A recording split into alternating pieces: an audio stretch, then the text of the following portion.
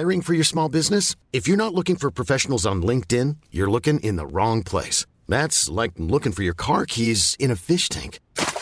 LinkedIn helps you hire professionals you can't find anywhere else, even those who aren't actively searching for a new job but might be open to the perfect role. In a given month, over 70% of LinkedIn users don't even visit other leading job sites. So start looking in the right place. With LinkedIn, you can hire professionals like a professional. Post your free job on linkedin.com/people today. Hej, jag heter Anita Schulman och jag tror jag är bäst på att nätverka men också se hur olika uttryck passar med varandra på ett spännande sätt. Det där är lite flummigt, men ni får lyssna på podden så kommer ni förstå.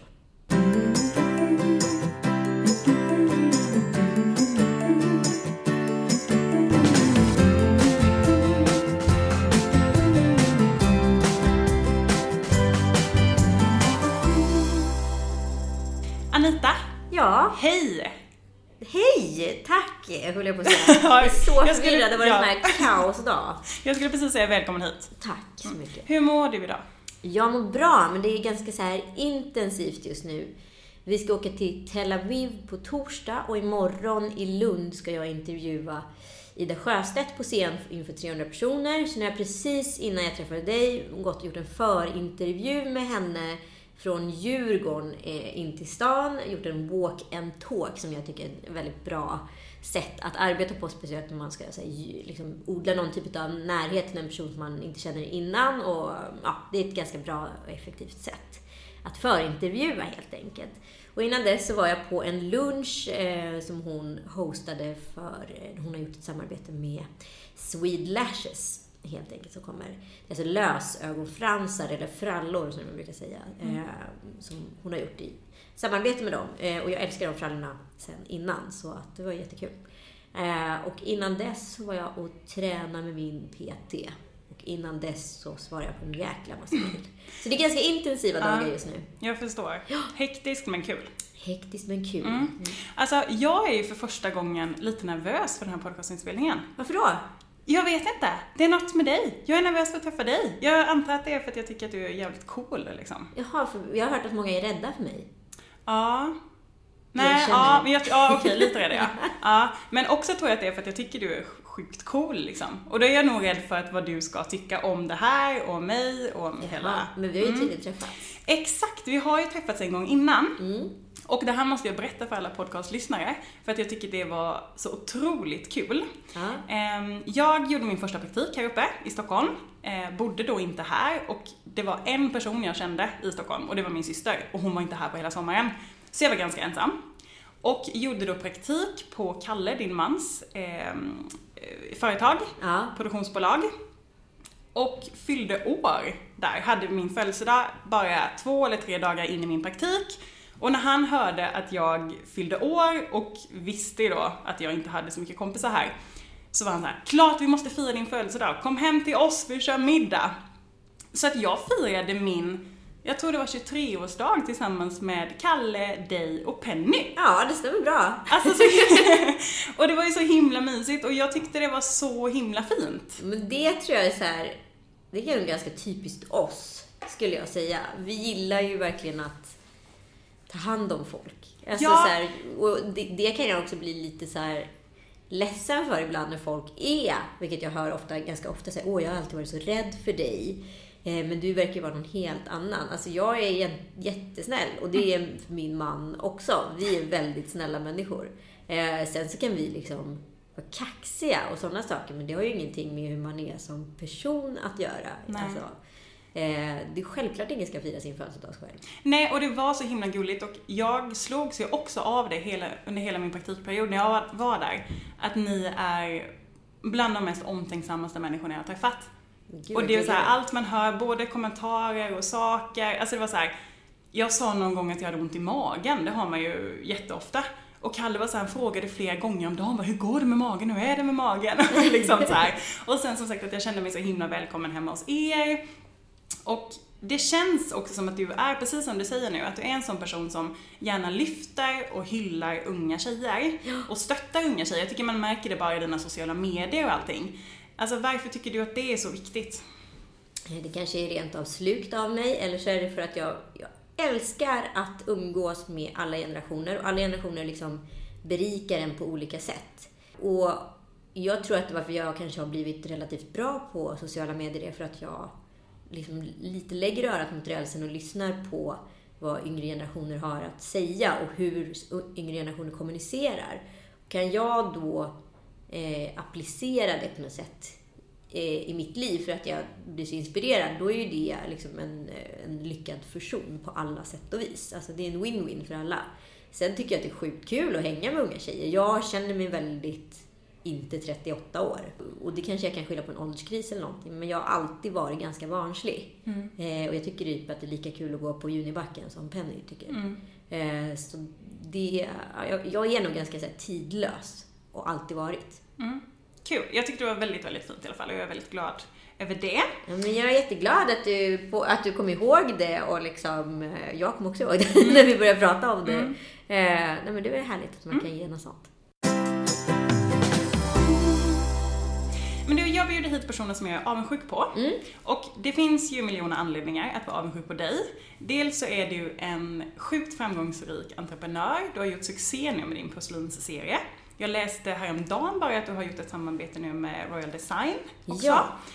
Du har skrivit bok, du har haft egna webb-tv-program, du har en tidigare erfarenhet och karriär inom tv. Du har inte bara en podcast utan du har 2 podcaster, Fyllepodden och Lillelördag. Ja. Det är helt otroligt och mycket härliga saker. Gud vad roligt att de 2 liksom heter ungefär samma sak fast det är väldigt olika ämnen. Och olika genrer. Ja. Liksom. Men det finns en sak som jag är extra avundsjuk på. Aha. Och det är att det känns som att du verkligen är en sån person som inte bryr dig om vad andra tycker. Och att du vågar gå din egen väg. Alltså på riktigt vågar gå din egen väg och vara dig själv. Det är inget strategi man har, men det kanske blir så. Ja, men stämmer det? Kalle säger ibland när han så här ser Penny i så här sammanhang med massa andra barn, så kan hon ställa sig och vara lite så här betraktaren. Han säger så här: det där är en rak liksom, plagiat utav dig. Tydligen så tycker han då, och det stämmer väl kanske att jag alltid många gånger blir betraktaren i en samling. Jag kanske läser av vad som händer i rummet, jag kanske tar in olika intryck. Jag kanske inte alltid känner mig superbekväm i alla sammanhang, men aldrig obekväm heller. Men däremot så kan jag alltid liksom välja att så här, framförallt ska jag ha kul. Och på vilket sätt jag väljer att ha det är väldigt, väldigt individuellt många gånger. Liksom. Hur kan det skilja sig i olika... Nej, men alltså, det var ju väldigt intressant. Jag intervjuade som sagt Ida Sjöstedt precis innan, och det är så här, jag är nog precis som hon på ett sätt, både nudlar och champagne. Alltså det är ingenting som är sämre än det andra. Det finns liksom inte bara ett sätt man kan göra saker och ting. En människa tycker jag har många skikt och lager. Man är inte bara en person som gillar fotboll, utan man är en person som gillar fotboll men blir glad ibland och blir ledsen ibland och äter pasta ibland, tycker det är toppen att gå på V och dricka drinkar också. Alltså man kan vara allting. Och det tror jag att jag tagit vara på. Alltså kanske tänkt på det på ett annat sätt än många andra, och därför också känner mig trygg i det. Alltså det är nog den enklaste förklaringen. Det kanske lät superkomplicerat, men jag tänker spontant, tror du att det har varit en nyckel till din framgång? Att du är så duktig på att betrakta andra människor? Jag tror min hjärna funkar lite, har jag märkt, som en svamp. Jag suger i mig väldigt mycket information. Och det har jag alltid gjort. Ända sedan jag var väldigt liten. Det är väldigt lätt att läsa av mönster och sammanhang och tolka människor och uttryck och trender. Och jag tror det, liksom, min hjärna är ju liksom min styrka. Och framförallt så upplever jag det som att det enda som skiljer en ung människa från en lite äldre människa och erfaren människa, det är egentligen självsäkerheten och tryggheten i en själv. Så allting, att man en viss person så här gör karriär eller vågar saker, det är för att någon säger att jag vågar, och det vill säga jag själv. En person som inte känner att den vågar, den kommer inte heller nå lika långt. Så allting handlar, det är bara ett spel med självförtroende, skulle man kunna säga, och självkänsla. Så det enda som skiljer mig från kanske dig, inte vet jag, du är yngre än mig, det kanske är självkänslan. Det är egentligen bara liksom koder. Men har den funnits hela tiden, eller är det någonting som har kommit med åren? Verkligen inte. Och jag har också, så man är på resans gång mot liksom vem man nu blir eller är, var jätteosäker. Jag har jobbat på arbetsplatser där jag varit superimponerad utav folk. Som jag tyckte så här var mycket coolare än mig, mycket ballare, för mycket bättre jobb än mig. Och då blev jag jätteosäker och skapat mig så här superdålig självkänsla.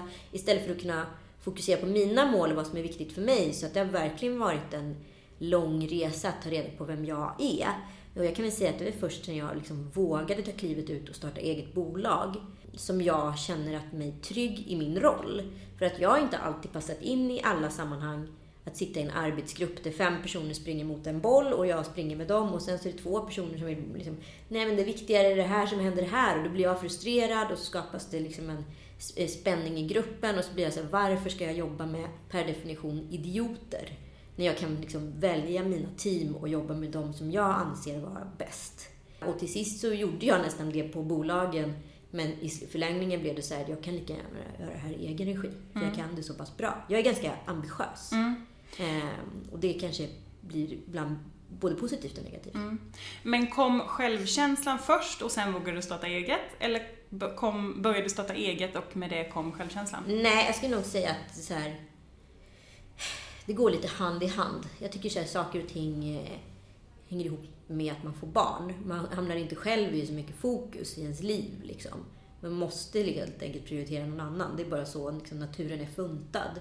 Och med det så togs mycket stress bort från mig på min person. Och då blev det lite så här, ja, här står jag i min fina blus som har en grötfläck på sig. Men skit i det. Livet går inte åt helvete. Liksom. Saker och ting blir inte lika stort.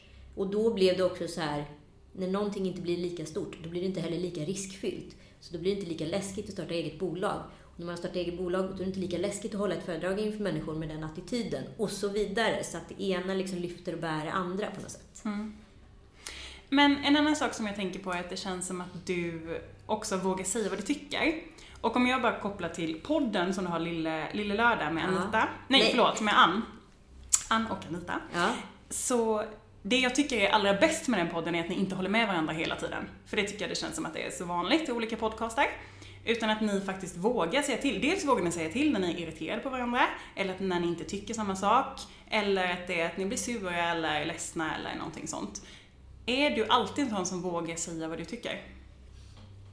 Nej, det beror verkligen på sammanhanget. Sen så kan det ju vara så att jag kan ju tycka att det är sjukt spännande att sitta och prata politik med någon som är så här superkommunist, som jag gjorde nu på lunchen precis med Fiona i Rebecca, och Fiona som är så här uttalad eller väldigt ung i mina anseenden ögon, så här kommunist liksom, som tycker att så här alltså människor stjäl och folk är slavar, alltså har den liksom sättet att se på saker. Jag har också varit där hon är, men det blir också kul om vi nu pratar om en så här, exempelvis en Uber-taxichaufför som jobbar på de här Uber-pop, att de är som Fiona säger då att de är slavar, så kan jag ju säga men det kanske finns en arbetsmöjlighet. Det är väl bättre att göra det här än att sitta hemma och bli deprimerad och tappa självkänslan. Jag själv var arbetslös en gång i mitt liv i 6 månader. Det var det värsta tiden i mitt liv.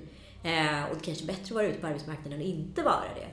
Det är förslavande. Men det är älskar sånt. Men man behöver ju inte vara så. Nu är jag Ann extrema. Dels är vi väldigt trygga i varandra och trygga i oss själva, så att när vi så pratar, det kanske inte jag skulle säga till dig. Alltså, men vänta nu. Liksom. Det skulle jag nog aldrig göra. Man får hitta sina sammanhang lite. Men gör ni det extra mycket i podden? Eller har ni en sån relation även utanför podden? Vi har en sån relation. Alltså jag har ju verkligen sagt saker till Ann som kanske inte alla skulle acceptera. Utifrån att så här, grunden handlar ju inte om att man vill hjälpa varandra. Man vill ju alltid hjälpa varandra. Och ibland så måste man tyvärr se till på skarpen i vissa sammanhang. Och jag är fladdrig och det är hon med. Men vi är väldigt olika som individer, men också väldigt lika. Jag skulle aldrig säga till dig på ett sätt som jag säger till Ann exempelvis. Nej. Vi är väldigt transparenta i podden, skulle jag säga. Och det är det som gör den så himla bra. Jag tror att det åtminstone känns väldigt äkta. Och det är meningen. Vi går inte in i någon roll liksom. Utan det är vi. Jag är supernyfiken på hela din karriär. Hur började allting? Jag kommer göra det jäkligt snabbt och komprimerat, men det kommer ändå bli lite långt. Jag är född i Indien, adopterad till Sverige 2,5. Då bodde jag fram till jag skulle fylla 10 år i en liten by eller ort utanför Örebro som heter Garphyttan. Efter det flyttade vi till Kullavik strax utanför Särö i Göteborg.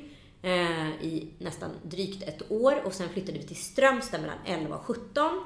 När jag skulle ta studenten, då flyttade mina föräldrar tillbaka till Örebro men lät mig bo kvar. Helt enkelt. Och då pluggade jag Uddevalla i ett år. Men när 2:an på gymnasiet kom, då var det dags för mig att flytta tillbaka, eller till mina föräldrar i Örebro. Då bodde jag där i drygt 2,5 år. Att jag skulle fylla 20. Och då drog jag till Stockholm. Skrev in mig på komvux. Och gjorde en care of-adress hos en kompis som bodde i Stockholm. För jag ville till varje pris till Stockholm. Alltså Stockholm har alltid varit mina drömmarstad. Jag har aldrig liksom haft någon New York-dröm eller så. Jag har velat till Stockholm. Så det var det var liksom allt på jorden att få komma hit. Jag satt med på mina resväskor utanför min kompis Jonte som jag skulle bo hos lägenhet typ den 19 juni 1998. Och det var en så här paradisisk tid att komma. Det var så här försommar och liksom Stockholm var så vackert och bländande och det var i Hornstull vet jag. Och då började jag plugga på komvux ungefär 2 veckor. Sen fick jag jobb genom min kompis som jag hade skrivit mig hos i Stockholm men inte bodde hos. Hans polare Anki i en reklambyrå. I receptionen på en reklambyrå. Så då jobbade jag där i nästan 3 år. Han stick iväg och göra nästan 9 månader i Paris på en franska elementärkurs. Och när jag kom tillbaka så var inte jobbet direkt kul längre. Jag jobbade i receptionen och jobbade lite som projektledare-ass. På kvällarna pluggade jag till designer på Forsbergs och Bergs. Och när jag kom tillbaka skulle jag få lov att bli AD-ass. För min dröm var då att bli art director. Eller grafisk formgivare. Men när jag kom tillbaka sa min byråchef att det var ingen annan som skulle se på mig på något annat sätt än receptionist. Så jag skulle inte få den chansen. Den chansen hade gått vidare till hon som hade ersatt mig i receptionen. Och det där tog mig ganska hårt då. Men en hård grej kan man ju vända till något bra. Så jag hade via omvägars kontakter. Jag är en jättebra nätverkare. Alltid varit liksom. Och det är nog för att jag har flyttat så mycket och blivit tvingad till att interagera med folk. Men jag tänkte just fråga det också, jag vill inte bara avbryta här riktigt, men hur du tror att det har påverkat dig så mycket att du har flyttat runt så mycket? Jättemycket. Jag är totalt orädd för att connecta med människor. Och är ganska bra på det. Och jag vet inte om det finns en riktig metod. Jag tror bara att man har det. För att jag har tvingats in i så många obekväma situationer. Och då gäller det bara att liksom hålla huvudet kallt och göra det. Och nu tänker jag inte ens på det. Nu är det inte ens liksom ett jobbigt ställningstagande att behöva ta. Liksom. Men så då fick jag jobb hos Hans Wiklund på TV4. Han är programledare för ett filmprogram som heter Bionytt tillsammans med Hans Wiklund. Just det. Ja.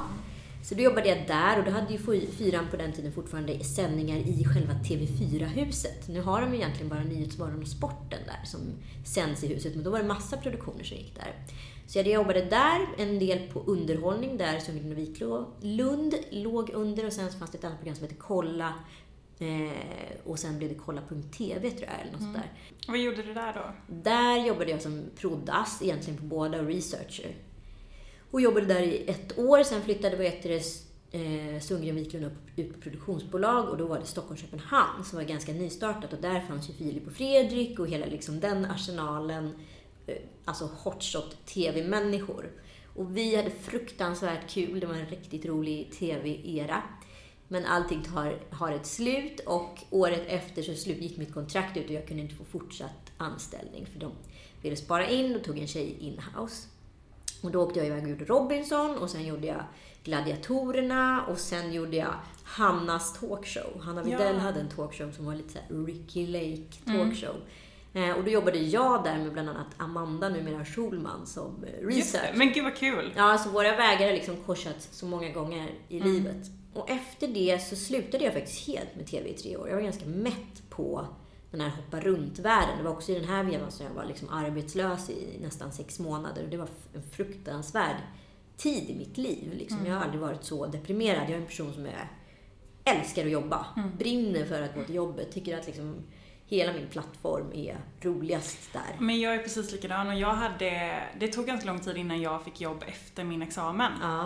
Efter att jag hade pluggat. Och jag är precis likadan som du. Jag älskar att jobba, jag älskar att ha mycket saker för mig. Jag har också den här, så här bekräftelsebehovet att man vill få saker gjort och man vill göra saker. Så det är också det absolut jobbigaste jag har varit med om. Ja, och det tog ganska hårt på mig. Så att då liksom bara kände jag att jag ska inte För tv-branschen på den tiden funkar som att man fick en projektanställning på ett produktionsbolag i några månader eller ett halvår, ibland ett år.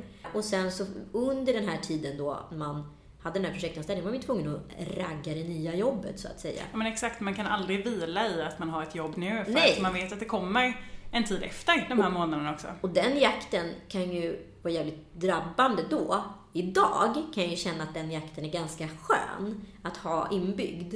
För att den får ju en att skapa pengar, speciellt om man är egenföretagare. Så att så här, det jag tycker är så jävla fint med att ha fått ett långt så här, yrkesliv, det är att all kunskap jag har skaffat mig tidigare i livet, det kan jag kapitalisera på nu, fast på ett helt annat sätt och på ett helt annat så här, lustfylld väg att använda det på. Och då blir det så jäkla kul. Även om det var jobbigt då så blir det nog bra sen. Så det försöker jag alltid tänka på, att även om det är tungt nu så kan man kanske senare i livet få använda det på något annat. Liksom. Bra. Men så då jobbade jag på en kreativ byrå som heter Luna Park Stergos. Det var jag och sen en kille som heter Robert Ahlborg som var från Örebro. Vi hade pluggat samma gymnasium. Och sen en kille som heter Andreas Kock som numera är en av Sveriges största liksom, modefotografer. Och han startade sin modefotograf-karriär där. Och vi var liksom en kreativ byrå. Så här, och det tänket har jag också med mig. Vad man applicerar kreativitet på, det gör vi. Om det är en webbsida, om det är en musikvideo, om det är en tidning, om det är en liksom luftballong, om det är ett event, då fixar vi det. Och det var väl liksom en väldigt rolig så här, yrkesmässig tid i livet. Och jobbade med Jonas Hallberg då, som var ganska så här, stor och liksom up and coming då. Och det var ju fruktansvärt kul såklart. Det var en rolig tokig era, så jag liksom gick in i modebranschen jättemycket och var inne i liksom, trycksaksvärlden jättemycket och fick en helt ny plattform och kontaktnät jämfört med tv-branschen. Sen blev jag liksom ändå lite mätt på det där på något sätt och kände att jag ville göra det mer konkret, för det var väldigt kul men det var också väldigt slitigt och vi jobbade verkligen som hundar dygnet runt liksom. Men då kände jag att nu vill jag utbilda mig till någonting, för jag liksom, nu har mitt liv, eller rättare sagt nu har mitt öde bara skapats. Nu har jag liksom förlorat kompassen totalt med vad jag vill bli. Ja, för du hade ingen liksom känsla av att du ville jobba med tv eller event eller åt det hållet innan, eller? Jo, jag hade tänkt att jag ville jobba med media och PR. Alltså inom de segmenten ganska så här löst och ledigt. Alltså jag ville in i underhållningsvärlden på något sätt, men visste inte alls vad jag ville bli eller vad jag ville göra. Och som jag hade kommit till Stockholm från liksom Örebro, kommit in på den här reklambyrån utav en slump, fått jobb på TV4 utav en slump, hamnat liksom på en produktion och sen så hade det bara snurra på, försökt samla ihop livet, komma in på en produktionsbyrå, kände att så här, jag älskar det här men vet inte alls vad min nisch inom det här är. Och som tjej hamnar man ofta i så här produktionsledarroller. Alla killarna förr i tiden skulle alltid vara kreativa och tjejerna skulle vara praktiska. Och jag kände väl att jag hade ganska mycket så här kreativt i mig också, men fick sällan utlopp för det. Så jag började plugga till projektledare inom PR och kommunikation på Bergs och läste kvällskurs i 1 år och blev examinerad tror jag våren 2006. Och då gick jag in på Primes rekryteringsdag och det var jättemånga som sökte och jag fick jobbet som senior PR-konsult. Men hamnade på deras nystartade reklamdel. Att vara senior PR-konsult inom PR, det är att skapa kreativa lösningar för en kund, hitta roliga idéer. Alltså det är oerhört fascinerande och spännande jobb. Men att vara senior liksom projektledare inom reklam, det är att egentligen nöta annonser mot tryckerier, sitta och ta format, sitta och ta anteckningar på möten. Okej, så det var inte alls vad Nej, du det är som hade. natt och dag, de här 2 jobben. Så jag var ganska missnöjd och de var ganska missnöjda med mig. Så att det var en så här ömsesidig liksom grej som var så här, ja, nej, det här kommer nog inte gå. Nej, det kommer inte. Du får 3 månaders betalning, gå därifrån. Det var ganska tufft liksom att få sparken. Men jag hade ju liksom tagit med de här supertuffa rekryteringsdagarna och allting och mitt liv blev inte alls som jag ville och jag kände en gång till då att jag höll på att tappa fotfästet. Bara, vad är det som händer? Allting bara är emot mig. Men de var jätteschyssta mot mig, så de hade fått in en kund som heter TV8, det vill säga MTG, som är ett stort mediehus. Och de behövde ha en brand manager där. Så de rekommenderade mig till den här rollen. Och då var det en tjej som heter Johanna Eliasson som var min då blivande chef som rekryterade mig. Hon hade i sin tur en bror som hette Kalle Eliasson som var ihop med Amanda Videll. Nej men gud! Så Amanda Videll ringer då Johanna och frågar sig, ska vi anställa Anita? Ni har jobbat ihop tidigare. Jajamän, Amanda. Så då blev jag rekryterad av Johanna då, som var Amandas kanske dåvarande svägerska, eller vad man ska kalla det för. Så var det med det. Och där jobbade jag i 3 år. Det var på riktigt den roligaste så här, jobbtiden i mitt liv.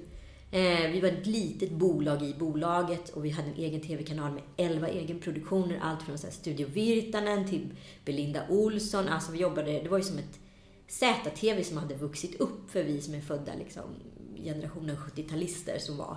Då var ZTV den stora kanalen för oss och det kände säkert många till. Så det var liksom en riktigt kul plantskola, om man ska kalla det för. Och efter det så träffade jag Kalle där någon gång, mitt i alltihopa. Och separerade från mitt ex. Och sen så jobbade jag kvar på MTG 1 år. Och sen så fick jag en förfrågan från Mastiff. Där då Amanda Schulman, skulle snart bli Amanda Schulman i alla fall, jobbade och ville rekrytera mig som projektledare. Så gick jag över dit och blev projektledare. Och jobbade där i nästan 2,5-3 år tror jag. Till Pennycom. Och var inne och gjorde lite frilansgrejer under tiden Pennys första år var också. Och då var jag med och kastade Let's Dance bland annat. Men då kände jag att nu är jag liksom färdig med tv. Nu har jag liksom slinkt in och ut igen. Och liksom tappat kompassen som jag pratade om tidigare. Vad fan är det jag ska göra? Jag har liksom blivit så här slumpens hjälte, höll jag på att säga, flera gånger. Men inte alls känt mig så här bekväm i den rollen. Jag vill in på det kreativa. Och det var då jag började öppna eget bolag. Men liksom alla pengar som jag tjänade på produktionsbolags frilansjobben och stoppade in i det bolaget. Så jag investerade själv i hela den här porslinsgrejen. Så kickade jag igång det. Och då hade jag börjat liksom etablera mig på offentliga bloggplattformar. Jag har bloggat i 10 år, men i både anonymt och under privatnamn. Men aldrig liksom i stort hosting, liksom, eller i stor hostingregi. Liksom. Och då blev jag rekryterad av mamma och sen blev det liksom Loppi och nu är jag på familjeliv. Och så var jag en liten avstickare helt själv. Så många bäckar små. Du är ju succé nu med din porslinskollektion och jag tycker den är skitfin. Och vad kul. Hur känns det? Hur har det varit allting? Men det var ju fantastiskt. Alltså det var ju en så här idé, i och med att jag pluggade formgivning och första ambitionen var att faktiskt jobba som verksam som en art director eller formgivare liksom. Så det var ju liksom det som en baby som aldrig blev förlöst på något sätt. Och jag kände väl att när jag äntligen fick barn och liksom så här landade lite i mig själv, tillbaka till min självkänsla, så kände jag att jag har inte satsat på mig själv flera år. Jag har skapat massa idéer som andra bolag har tjänat pengar på. Jag har inte mitt namn på någonting. Jag har sjukt mycket koncept och idéer som bara liksom ligger på kammaren. Jag har gjort massa möbler där hemma som så här ingen får ta del av. Nu måste jag göra något med det här. Och jag har haft den här vaga då idén om en porslinskollektion i flera år. Och då fick jag en förfrågan faktiskt, för jag hade lagt upp lite grejer på min blogg om så här designprylar jag hade gjort. Från en tjej som jobbade på en designbyrå i Danmark och sa så här: vi skulle vilja hitta ett samarbete med dig, det vore kul. Kan du pitcha en idé med 12 enheter eller fler? Och jag bara, men det här är ju helt perfekt, det är så meant to be. Så då gjorde jag en jättefin presentation på det här idén med porslinet och liksom förklarade det. Och de bara, vi gillar det starkt, men vi vill inte ha de här färgerna, vi vill inte ha de här enheterna. Var det samma ungefär som den ser ut just nu? Ja, det var lite mer neoniga färger. Men det går jättesvårt att trycka. Så det är liksom enda anledningen egentligen varför jag inte gjort neon. Men det tror inte jag heller hade funkat lika bra. Med man liksom blir lite efterklok sådär. Så då slutade det med att jag började typ nästan tjura. Och Kalle var så här, men gud, gör det själv då? Vad är problemet? Jag bara, ja, och då var Ticktail en helt ny liksom, organisation, eller vad man ska kalla det för, som hade startat en webbshop-lösning för små bolag som ville starta webbshoppar. Så att jag fick kontakt via en kompis som jobbade med det. Fick börja utveckla min webbshop som en beta-funktion. Och så var en av de första webbshopparna inom Ticktail-nätverket. Så jag gjorde det och plåtade av alla bilder i och med att jag hade jobbat med liksom, modeplåtning. Jag hade alla kontakterna till liksom, fotografer, jag visste PR i och med att jag hade jobbat och var pluggat PR och jag hade mitt kontaktnät och jag visste hur en produktionskedja såg ut i och med att jag jobbade på produktionsbolag. Återigen kan jag återanvända gammal kunskap fast i ny form. Så blev det relativt lätt för mig att lansera det här och jag gjorde liksom allt själv och fick jättemycket press på det och till och med så att Stella McCartney fick syn på det här och tog in det till sin presslunch och sen beställde hon massa grejer själv så fick jag så här jättesnygga underklädesset och glasögon. Alltså det är så coolt. Ja, det var riktigt coolt. Och så här privat brev från Stella, det var fett faktiskt. Ja, gud vad häftigt. Men skulle du rekommendera unga tjejer att starta eget bolag eller tycker du att nyckeln har varit just att du har haft en lång karriär innan? Jag tycker att man så här inte ska lägga alla ägg i en korg. Och det pratar jag nu jättelänge med Ida Sjöstedt också. Att hon tror att nyckeln till hennes framgång är att hon har varit ganska feg. Vilket jag också har varit. Folk tror att jag är jättemodig, men det har jag absolut inte varit. Man är ganska feg och man gör det långsamt. Man lär sig av sina misstag hela tiden. Jag tror att det är väldigt organiskt. Det är klart att man kan slå på stort och starta eget, men det är ett större risktagande. Då kanske man ska ha en finansiär bakom sig, men har man en finansiär bakom sig så kanske de vill uppnå vissa mål och då kan det sätta en press på en som man kanske inte klarar av. Det är bättre att kanske ha, precis som jag pratade om, ett A och en F-skatt och 2 staplar. Att man så här börjar som anställd och så har man ett litet bolag eller en webbshop eller vad man nu vill syssla med på sidan om. Och ju mer man utökar det och ju mer kan du trappa ner liksom en anställningsform. Så I'm Sandra, and I'm just the professional your small business was looking for. But you didn't hire me because you didn't use LinkedIn Jobs. LinkedIn has professionals you can't find anywhere else, including those who aren't actively looking for a new job, but might be open to the perfect role, like me. In a given month, over 70% of LinkedIn users don't visit other leading job sites. So if you're not looking on LinkedIn, you'll miss out on great candidates like Sandra. Start hiring professionals like a professional. Post your free job on linkedin.com/people today.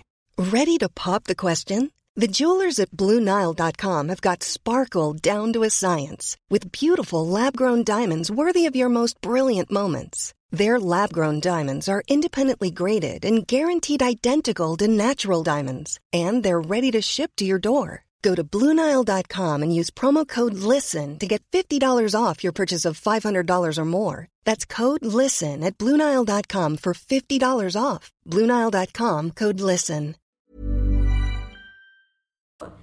Så tycker jag liksom är ett ganska smart upplägg, alltså ur mitt perspektiv sett, att jobba. Jag tycker det är jätteläskigt att lägga alla ägg i en korg och satsa på allt på ett kort liksom. För det är inte alls säkert att det flyger. Och jag menar, jag har kastat upp på riktigt 200 bollar i luften och kanske 20 har trillat ner. Så att det är inte så att allt har varit instant success. Nej, men är det så att du har du försökt med andra saker innan du kom på porslin? Men liksom? Gud, jag har patent på någon jäkla telösning. Men gud, det kommer jag ihåg att vi pratade om. Ja. När vi sågs då på... Exakt som jag trodde liksom skulle vara the big shit. Och innan dess höll jag på att jobba med en rakhyvel för tjejer liksom. I säkert 8 år har jag liksom parallelljobbat med den och lagt ner massa tid och sjukt mycket pengar. Och liksom, det blev ingenting med det heller. Och det är så saker som jag har investerat sinnessjuka summor i. Och ja, jag har ett patent, men det kan inte jag komma så mycket med. För att jag är ingen liksom producent. Och jag har ingen som liksom kan ta min idé vidare. För jag kommer inte orka med det, för det har jag redan testat liksom. Så att jag menar så här, man gör så sjukt mycket grejer. Men som jag säger, att många bäckar små, all kunskap och kompetens har jag liksom kunnat haft användning för senare i livet. Och det kanske känns som en waste just då, men det kommer tillbaka. Jag lovar. Man måste våga misslyckas. Ja, det är typ det alltså, jag säger till Penny hela tiden så här: nej får dig att växa på insidan, för barn har så otroligt svårt att ta ett nej. Och det är precis vad det är. Alltså att bli refuserad, det skapar någonting i en som är så jäkla starkt. För mig har det i alla fall inte slagit ner mig, utan snarare fått mig att liksom vilja växa och bli starkare liksom. Du sa innan också att dels så pratade du om att du blev väldigt ledsen när du blev av med jobbet. Du sa nu att så här, nej men jag är inte modig. Jag har ju varit jättefeg på många sätt. Är du en känslig person, skulle du säga? Ja, alltså det beror på. Om du skulle säga att så här, gud, jag tycker du är jätteful och dum i huvudet, då kanske inte jag skulle kunna liksom riktigt ta till mig det, för att det skulle nästan bli så bisarrt. Men skulle du säga så här, fan inte, det där var inte riktigt bra det där du gjorde sist, då skulle jag kanske bli jättesårad. Så det blir väldigt mycket på, och hur man också så här kommunicerar förnedringen, eller vad man nu ska kalla det för. Så jag är känslig på vissa områden, alltså under tiden andra är jag jättestark på. Och det är alla människor är olika. Det kanske hade varit jobbigare för en annan person att tycka att höra att ens utseende var fruktansvärt, än att den sista prestationen hade varit jobbig. Men vilka stunder i livet då är du rädd, och vilka stunder i livet känner du att du har sämre självförtroende och inte vågar riktigt vara dig själv och gå din egen väg? Nej, men det kanske är inom så här föräldraskapet då. För det är ju en ny mark för mig. Alltså, där vet man ju inte så här, okej, gör jag rätt nu med den här 5-åringen som är helt superkänslosam och liksom är i någon förpubertet som jag inte alls vet hur jag ska hantera. Ska jag liksom hålla henne hårt eller ska jag bli irriterad? Och om jag nu ska så här, boosta henne, ska jag göra det liksom med värme eller med mod? Alltså säga, nej men kom igen nu, gör det. Eller hur ska jag agera här? Där kan jag verkligen känna mig så här, fan vad jag är en dålig förälder. Plus att det är ju någonting som man ständigt dras med som så här egen företagare på gott och ont. Att du har ju valt ett liv där du prioriterar ditt jobb. Och då blir det också, kommer du alltid ha dåligt samvete för barnen. Å andra sidan så tjänar jag kanske mer pengar än vad jag hade gjort som anställd. Så jag kan ge mina barn ett roligare liv. Men vad uppskattar de egentligen? Och det är ju liksom en ständig så här maktkamp. Penny sa till mig på förskolan då, mamma, kan inte du vara här med mig hela dagen? Och jag var så här, vet jag skulle inte vilja något annat, men om inte jag går till mitt jobb och tjänar pengar, då kommer inte vi kunna göra det roliga nästa helg. Och så vidare. Och det är så här svårt för henne, det är så orealistiska värden för henne att ta in. Men det är ju det enda sättet jag kan förklara det på. Och jag bara säger, det är klart jag ska vara med dig på förskolan någon dag, men det måste vi planera. Varför då? Ja, varför då? Det är svåra, liksom, det är oerhört svåra värden att liksom, kommunicera och hantera, både för sig själv och för henne liksom. Jag tycker typ att jag är världsbäst på att älta saker. Ja. Det blir bättre och bättre, men jag är jätteduktig på att få in någonting i mitt huvud och sen så kan jag liksom inte släppa det. Vilket jag kan må dåligt över då, såklart. Det känns som en grej som du absolut inte gör. Men gud, jag är superältaren. Är du? Nej, men det Kalle säger så här, men nu får du fan med hålla käften. Nu kan du ta det här ett varv till. Ja, men när då? Vad är det som kan uppstå då liksom? Nej, men det kan vara som exempelvis, för något år sedan så var det så här en fest som var typ alla mina kompisar var bjudna på utom jag. Då blir man ju så här, det här är uppenbart jätteriktat mot mig. Och var en tjej till som inte var bjuden. Då blir man så här, vad har det med mig att göra? Hur ser den kopplingen ut? Vad har hon eller den personen blivit arg på? Och på vilket sätt, varför inte vi bjudna? Hur är våran koppling till varandra? Eller något? Alltså, då kan jag ju älta loss. Oj. Sådana grejer tar jag liksom. Gud, jag är en ältare. Shit. Men jag är ganska bra. Jag tycker så här, förr i tiden sa man ju att när gumman dog så kom prästen hem till gubben. Och så satt gubben där med prästen hela dagen. Och så var det mottagning. Och så kom människor hem. Och så fick gubben berätta en historia om hur gumman dog 25 gånger. Och för varje gång han berättade så blev det lite mindre. Han plockade problemet liksom ifrån sig. Och det är ju typ exakt det en ältning gör. Så att så här, låt mig älta intensivt i 1 timme. Sen är det ju problemet löst. Ja, men gör det så, för jag är en sån. Då ringer jag liksom. Alla mina kompisar, jag ringer mina familj. Jag ringer min kille. Och sen så ringer jag alla mina kompisar igen. Och sen så ringer jag min familj igen. Och så ringer jag min kille igen. Och att liksom, precis som du säger, jag vill ju liksom höra mig själv säga de här sakerna. Exakt, man tar inte in så mycket vad andra säger. Nej, det spelar ingen roll vad andra saker. Eller vad andra säger. Utan det är bara att jag behöver säga det till någon som kan på något sätt bekräfta att det jag säger är sant.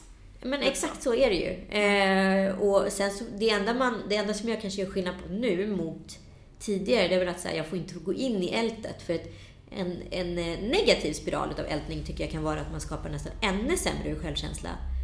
Att den här ilskan eller sårbarheten vänds till liksom någon ännu mer skör del hos en, snarare än att man så här stöter ifrån sig. Så att så här, när man ältar så måste man ha det som mål att det ska ur kroppen på något sätt. Och inte få bli liksom gå in ännu längre igen.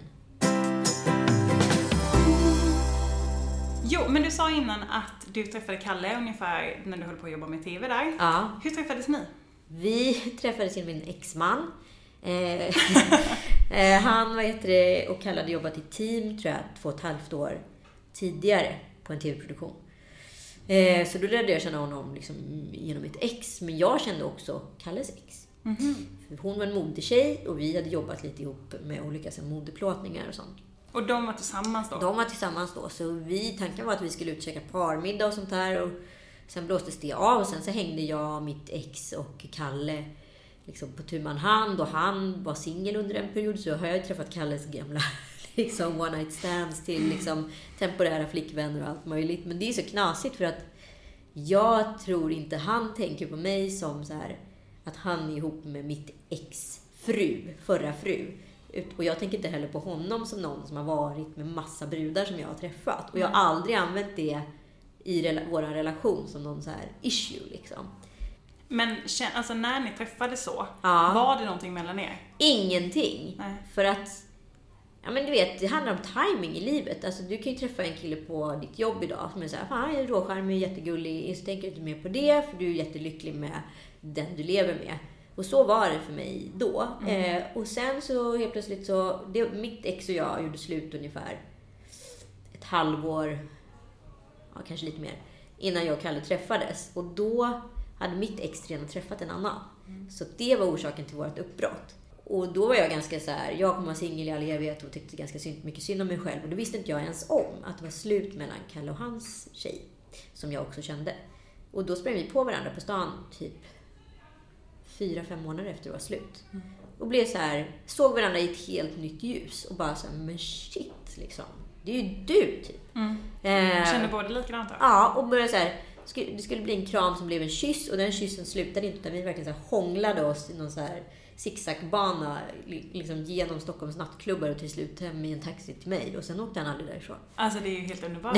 Ja, då var det faktiskt verkligen jätteromantiskt. Och sen, och det här var en torsdag. På söndagen satt jag hemma hos Alex och Amanda på parmiddag. Nej. Med Kalles mamma. Då hade jag ganska duktiga ringar under armarna, ska jag säga. Det förstår jag. Men du, har det känts liksom så då rätt från början? Jätterätt från början. Sen tycker jag att alla relationer första året är jävligt svåra. Det spelar liksom ingen roll oavsett vem jag var ihop med. Alltså man tar med sig liksom rädslor från sin gamla relation in i det nya. Man bråkar om saker som man bråkar om i den gamla relationen, men får nytt motstånd och man vet inte hur man ska agera runt det här. Och det är liksom en sammansvetsningsfas. Vad är okej att säga? Vad är okej att inte säga? Hur ska jag agera när jag får en present? När jag kanske inte fick en present i min gamla relation och så vidare. Ska jag ge någonting? Alltså hur ska jag förhålla mig till den här mannen? Och det tar liksom nästan ett år innan man så här svetsar samman. Jag ska verkligen inte säga att det var en lätt, även om det var väldigt romantiskt när vi träffades liksom. Och nu har ni Penny ihop och ni har Tom Allan ihop och ni är gifta. Ja. Och alltså, jag måste ju prata om Penny. Ja. Alltså, fantastiska, underbara Penny som alla älskar nu. Ja, det är så knasigt alltså. Ja, men det är helt fantastiskt. Alltså du har säkert fått den här frågan 1000 gånger, men hur medveten är hon om allt det här liksom? Men hon är ganska medveten, sen måste man ju... Hur gammal är hon nu, förlåt? Hon är 5, hon fyllde 5 för 2 veckor sedan. Nej, men man får inte glömma bort att hon lever ju... Alltså, barn kan ju inte jämföra. Jag vet att jag frågade Tilde Fröling den här frågan i en intervju jag gjorde med henne för 1000 år sedan. Och så här, hur känns det att vara ett kändisbarn? Och vara liksom känd som spermie, i och med att hennes pappa är Örjan Ramberg och hennes mamma är Eva Fröling. Liksom. Och så här, fast för mig var ju det mina föräldrar. Och att det var Börje Ahlstedt som stod hemma i vårt kök och så här, snackade, det var som vilken gubbe som helst. Alltså, det här var ju mitt liv. Jag kan ju inte jämföra med något som inte jag har varit med om. Och det är ju lite så här samma sak för Penny. Alltså, farbror Alex är superkänd och så här, alla Pennys liksom, kompisars mödrar eller fäder är många gånger kända personer. Liksom. Så det är klart att hon, utifrån ett vanligt perspektiv lever hon ett extravagant liv, men utifrån hennes perspektiv så är det här bara vuxna människor och andra i sammanhang. Alltså tittar vi på Nyhetsmorgon och säger där är Peter, där är Emilia. Alltså vi är kompisar till henne indirekt liksom. Så det är inget märkligt för henne. Och hon vet väldigt tydligt vad Instagram är. Vi har försökt prata om väldigt pedagogiskt, även om det är väldigt svårt i och med att det är ett oerhört liksom, abstrakt ämne för barn. Sen får man inte glömma bort att den här generationen barn har internet i blodet. Alltså hon kunde liksom låsa upp sin iPad när hon var 8 månader och 10 månader så satt hon och kollade på YouTube och liksom bytte mellan olika rutor. Så att de har ju internetblod på ett annat sätt. Och jag tror, utifrån det perspektivet jag har som kommunikatör, att det här kommer ju krypa ner i åldrarna. Det ser man ju tydliga tecken på. Jag tror vi är ganska först ut på det här liksom. Så att det kommer inte vara jättekonstigt om ett par år liksom. Träffar vi någon på stan så frågar hon, och som vi tar en bild med henne, då frågar hon alltid så här: känner jag dem? Eller känner de igen mig? Och då säger jag, nej men hon känner igen dig. Du får bestämma själv om du vill vara med på en bild eller inte. Ofta säger hon nej. Alltså vi har gjort det här väldigt mycket utifrån hennes perspektiv. Vi har inte ställt henne på en scen, vi har inte låtit henne liksom craza loss, utan vi porträtterar hela hennes barndom Allt från att hon är sur till att hon är jätteglad, till att hon säger smarta, knasiga grejer som kan vara lite regisserade, till att hon säger oerhört spontana saker. Och jag tänkte väldigt mycket på det när vi var med i Parneviks, att det var så fint av Jesper att dokumentera sina barn på det här sättet, så att man har alla så här nyanser utifrån sitt liv och vad de barnen kändes trygga i det på ett helt annat sätt. Ja, men fatta vilken sån guldgruva hon har. Alltså hur mycket filmer har hon inte på sig själv när hon är liten? Liksom. Ja, men nu sitter hon ju och kollar på filmerna från att hon var 2 år och tycker att det är så kul. För hon tycker hon bara, gud vad liten jag var. Jag bara, du är fortfarande bara 5. Men tycker hon det är roligt när folk kommer fram till henne på stan och så? Ja, både och skulle jag säga. Sen är det ju liksom, hon har ju nästan blivit ett fenomen. Alltså det är ju nästan som en maskot. Alltså det blir ganska drabbande för folk när de möter henne på stan att hon är verkligen ett barn. Alltså hon är en 4-åring eller 5-åring med allt vad det innebär. Och ibland säger hon en rolig grej och den råkar vi fånga och lägga på Instagram. Det är en helt annan sak än att träffa Penny i verkligheten. Liksom. Så att så här, folk använder ju hennes uttryck och attribut för sitt eget liv. Alltså så här, vi ska göra en Penny i helgen. Det är typ att man så här, ska jag säga att tjejer äger eller vad det nu kan vara. Att man använder hennes attribut till något eget. Så det är ett fenomen som inte vi riktigt har varit med att skapa, men mottagarna har skapat liksom. Men hur tror du det här kommer påverka henne då, framöver? Alltså både positivt och negativt, tänker jag. Ja, negativt vet jag att det kommer komma en backlash. Och det kommer förmodligen vara så här, gud vad pinsamt, alltså hur kan du göra så här mot mig? Den kommer garanterat komma. Men så kommer det komma ett skede då hon tycker att det här är det roligaste hon varit med om och fantastiskt kul och bjussigt liksom. Jag har svårt att se just nu att det kommer ligga ner i fatet. Om det kommer ligga ner i fatet därför att hon själv kommer tycka att det är jobbigt. Men då, som sagt, det går ju att ta bort filmen också. Precis. Ja, jag tycker i alla fall att hon är fantastisk. Ja, men vad kul. En annan sak som jag är sjukt avundsjuk på, det är ju också att du har varit på kungligt bröllop på tusan. Du var ju bjuden till Carl Philip och Sofias bröllop. Och du hade fantastisk klänning på dig. Den är också skitavisk på. Men alltså, hur var bröllopet? Men gud, vad är en bal på slottet? Nej men, alltså det var ju helt otroligt. Alltså, jag tycker ju väldigt mycket om paret, som sagt. Men om man så här kopplar ifrån den biten och pratar isolerat om själva bröllopet, så var ju det, ja, det är ju en dröm liksom. Vad ska jag säga? Det är ju fantastiskt när den här inbjudan trillade in till att få liksom gå i de här vackra lokalerna, för att äta den här fantastiska maten, få sitta och ha på sig sån här klänning, för det har man förmodligen bara en gång i livet. Och vara med om det här arrangemanget, det var otroligt. Jag kan inte säga något annat. Trodde du att ni skulle bli bjudna? Ja, det trodde jag faktiskt. Men man vet ju aldrig liksom. Nej. Det är svårt. Men vad var det häftigaste då? Jag tyckte maten var otrolig alltså. Sen tyckte jag att det var väldigt coolt att vara liksom i en sån anrik miljö och stå så här tokdansa till Avicii live. Och det är så här ser en bal på slottet ut på 10-talet. För 300 år sedan har folk så dansat vals eller menuett här inne liksom. Så att så här, det är exakt samma setting, bara en uppdaterad liksom verklighet, om man ska säga. Ja, men precis, för mig känns det så här, om jag bara tänker på hela den här, ja men dels så här kungahuset och hela grejen med bröllop och allting som händer, så känns det på något sätt som en så här icke-verklighet. Förstår du att allt känns så surrealistiskt, så att så här, man har fortfarande såna kläder på sig, man bjuder in till sådana saker, vet du, så här, kändes det liksom verkligt? Nej, men det är ju lite, men det är ju det som är det fina med, alltså vi lever ju i en oerhört verklig värld idag, som nästan, som jag sa häromdagen, bara, gud, det känns som man lever i Homeland. Man vet inte längre om Homeland är fiktionen eller om vi är fiktionen. Alltså det har liksom suddat ut gränserna på något sätt. Det är ganska så här dramatiskt att vara så drabbad hela tiden av så mycket verklighet. Och jag tror utav de enkla anledningarna att ett kungahus blir ännu viktigare då.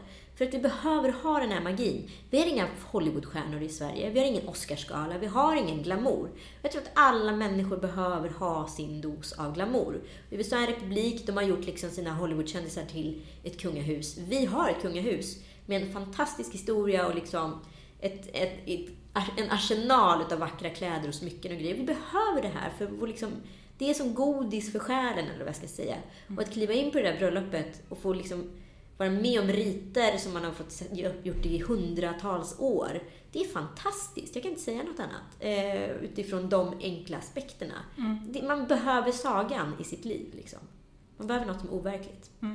Men hur tajt är du med Carl Philip och Sofia då? Den frågan passerar jag. Ja, jag trodde det. Jag tänkte jag kan försöka. Ja. Är du mycket avundsjuk? Ja, och jag tycker att det kan vara ganska bra att vara avundsjuk. Alltså det kan vara ett sjukt bra driv i att vara avundsjuk. Jag vet att jag har varit så här, tänkt att jag vill ha det hon vill ha, och så får man väl se till att skaffa det då.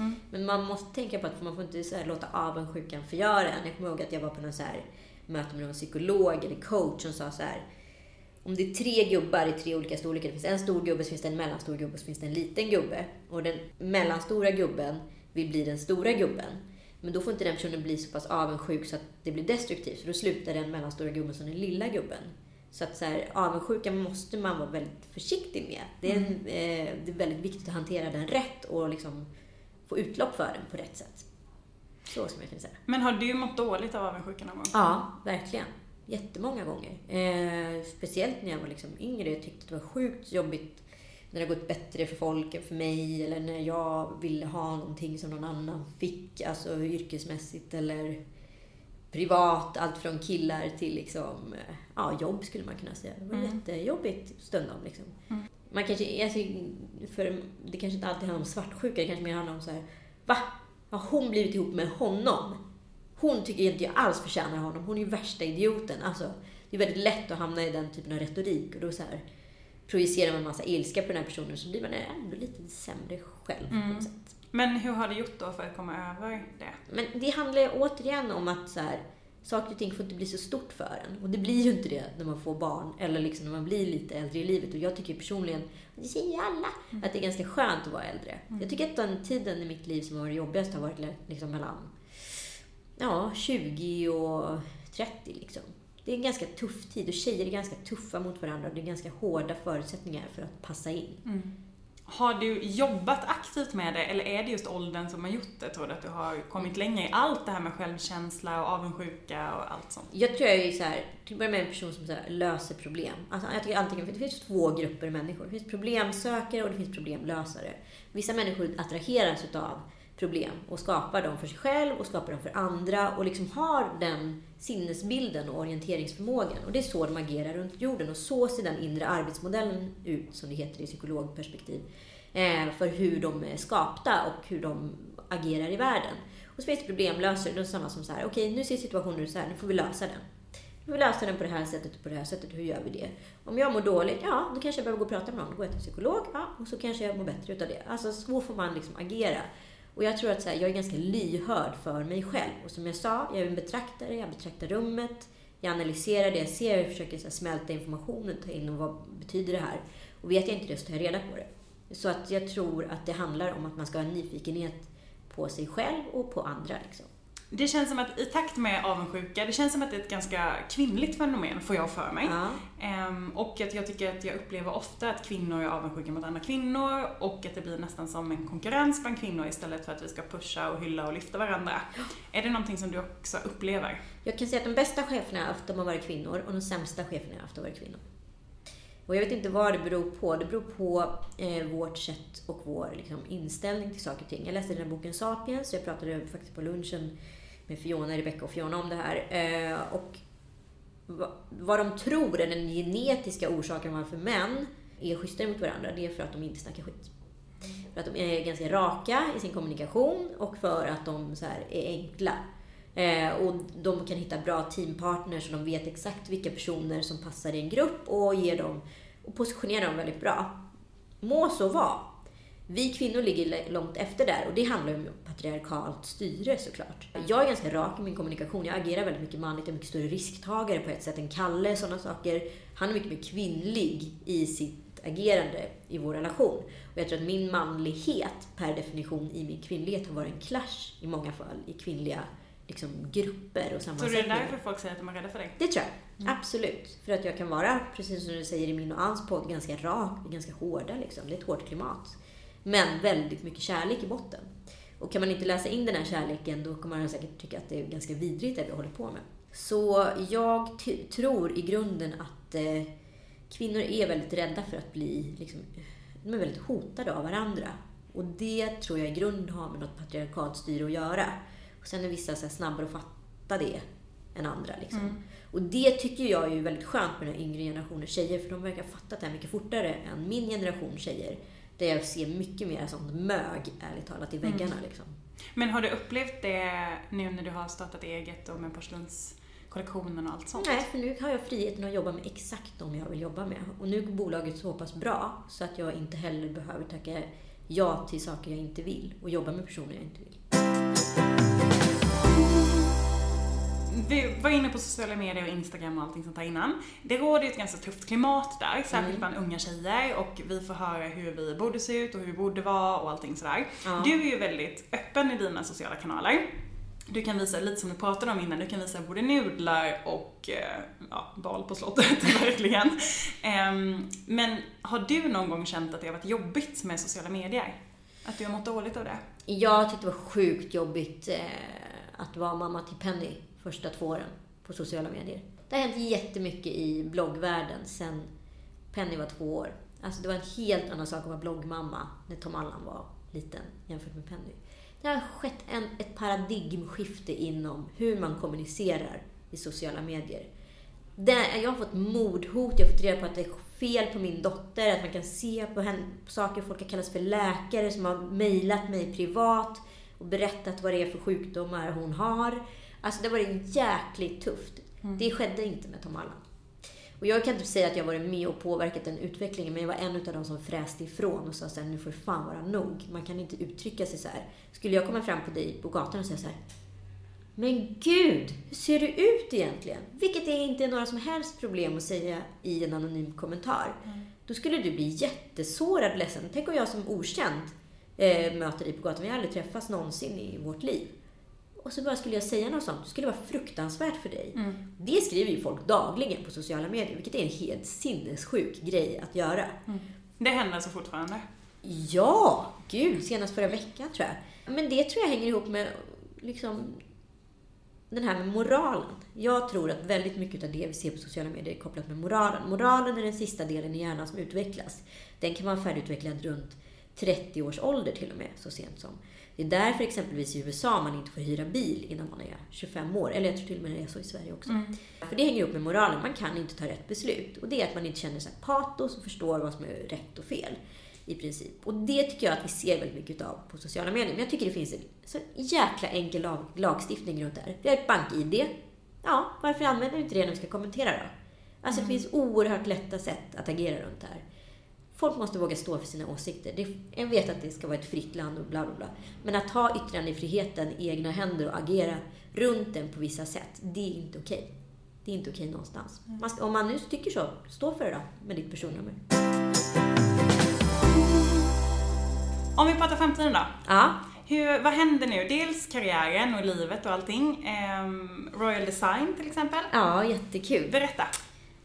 Det är fortfarande så hemligt, men de har tagit in en stor del av porslinet. Sen kommer jag göra en helt ny grej för dem. Som kommer lanseras i höst. Och sen så kommer en helt ny, jättestor kollektion av en annan grej som kommer lanseras där också. Så det är jätteroligt, så more to come. Det är jättekul. Så fantastiskt att liksom skapa någonting hemma på kammaren. Och jag har verkligen gjort allt med mitt porslin. Jag har verkligen stått och packat porslinet själv och skickat kund till det här. För mig är det ett otroligt språng. Liksom. Men känns det som att det blev rätt grej också med porslinet? Kommer du vilja satsa på det eller kommer du fortsätta med andra saker? Ja, jag tycker att det är superrätt med porslinet. Sen så tror jag liksom, alltså utifrån aspekten som någon typ av formgivare, så tror jag liksom att i grunden är jag en person som älskar print och har kommit på en printidé och vilket liksom material eller på vilket sätt jag jobbar runt det. Det är verkligen upp till, återigen för att koppla an på Luna Park, att man är en kreativ byrå och var man applicerar det på. Det är upp till den kunden som vågar. Det kan lika gärna vara ett bord som en tallrik, förstår du? Så det kommer jag jobba vidare med. Jag älskar att jag har startat upp det och att det går bra. Det är en dröm för vem som helst. Och jag är jätteglad för att jag höll kvar i e-segmentet, för att det var väldigt många som sa att man ska inte gå på Åhléns och servera alla de här kedjorna. Jag var så här, fast jag producerar i Sverige. Jag kommer inte kunna möta deras marginaler. Och sen så kommer jag behöva... Alltså jag är en e-människa. Jag har jobbat inom internet i så många år. Jag vill hålla mig på i e-handeln. Och nu är jag så jäkla glad att e-handeln äntligen har kickat in. Och nu kan man faktiskt få agera där fullt ut. Så himla kul och så himla spännande att se vad det är som kommer i höst. Ja, och sen så håller jag på med en humorserie för TV3. Ja, just det. Hur mycket kan du berätta där? Inte alls mycket, men man kanske vet vad det är om man såg på TV i höstas. Och more to come, så att säga. Alltså så himla kul. Ja, verkligen. Roligt. Jag är så himla glad att du kom hit, Anita. Jag är jätteglad för att jag var här. Nu har jag jätteont i halsen verkligen. Ja, det var du får dricka vatten så kan jag prata lite. Alltså, för det första så tycker jag att du känns som en... Alltså, och när vi bara suttit och pratat det här så känns det som att du är så otroligt ung. Men också så otroligt erfaren. Och det är så här en ekvation som är svår att få ihop. Men det känns helt... Ja, det känns som att du sitter inne på så himla mycket härliga, bra ord liksom. Ja, men vad kul. Men samtidigt så känns det, som du pratade om innan, väldigt liksom... Ja, ung och barnslig och våga testa nya saker. Det var jätteläskigt förr i tiden. Jag castade väldigt mycket så här kända människor. Så hette jag då på den tiden Anita Sundqvist, vilket är ett väldigt gammalt namn. Och när det då dyker upp en person, och då hade jag tandställning på den tiden också. Jag hade det i vuxen ålder. Så var så här 3 äpplen hög, hade tandställning och hette Anita Sundqvist. Alltså folk kunde liksom inte ta det här, och dessutom var från Indien. De hade liksom sett sig så här hennafärgad, så här rökig tand liksom komma. Men, och så kommer du. Så kom jag. Det var inte alltid fördelaktigt att se ung ut och vara ung med det namnet. Men nu känns det som jag börjar växa ihop med namnet lite. Men du, och jag kommer ta med mig och tänka jättemycket på det här som du pratar om, att allting har en mening. Vad man än liksom, vilka utmaningar man än står inför, så kommer det ge någonting positivt till slut. Absolut, så är det. Men du, återigen tusen tack att du var här. Tack snälla för att jag fick komma, vad kul. Och hej då till alla ni som har lyssnat. Hej då!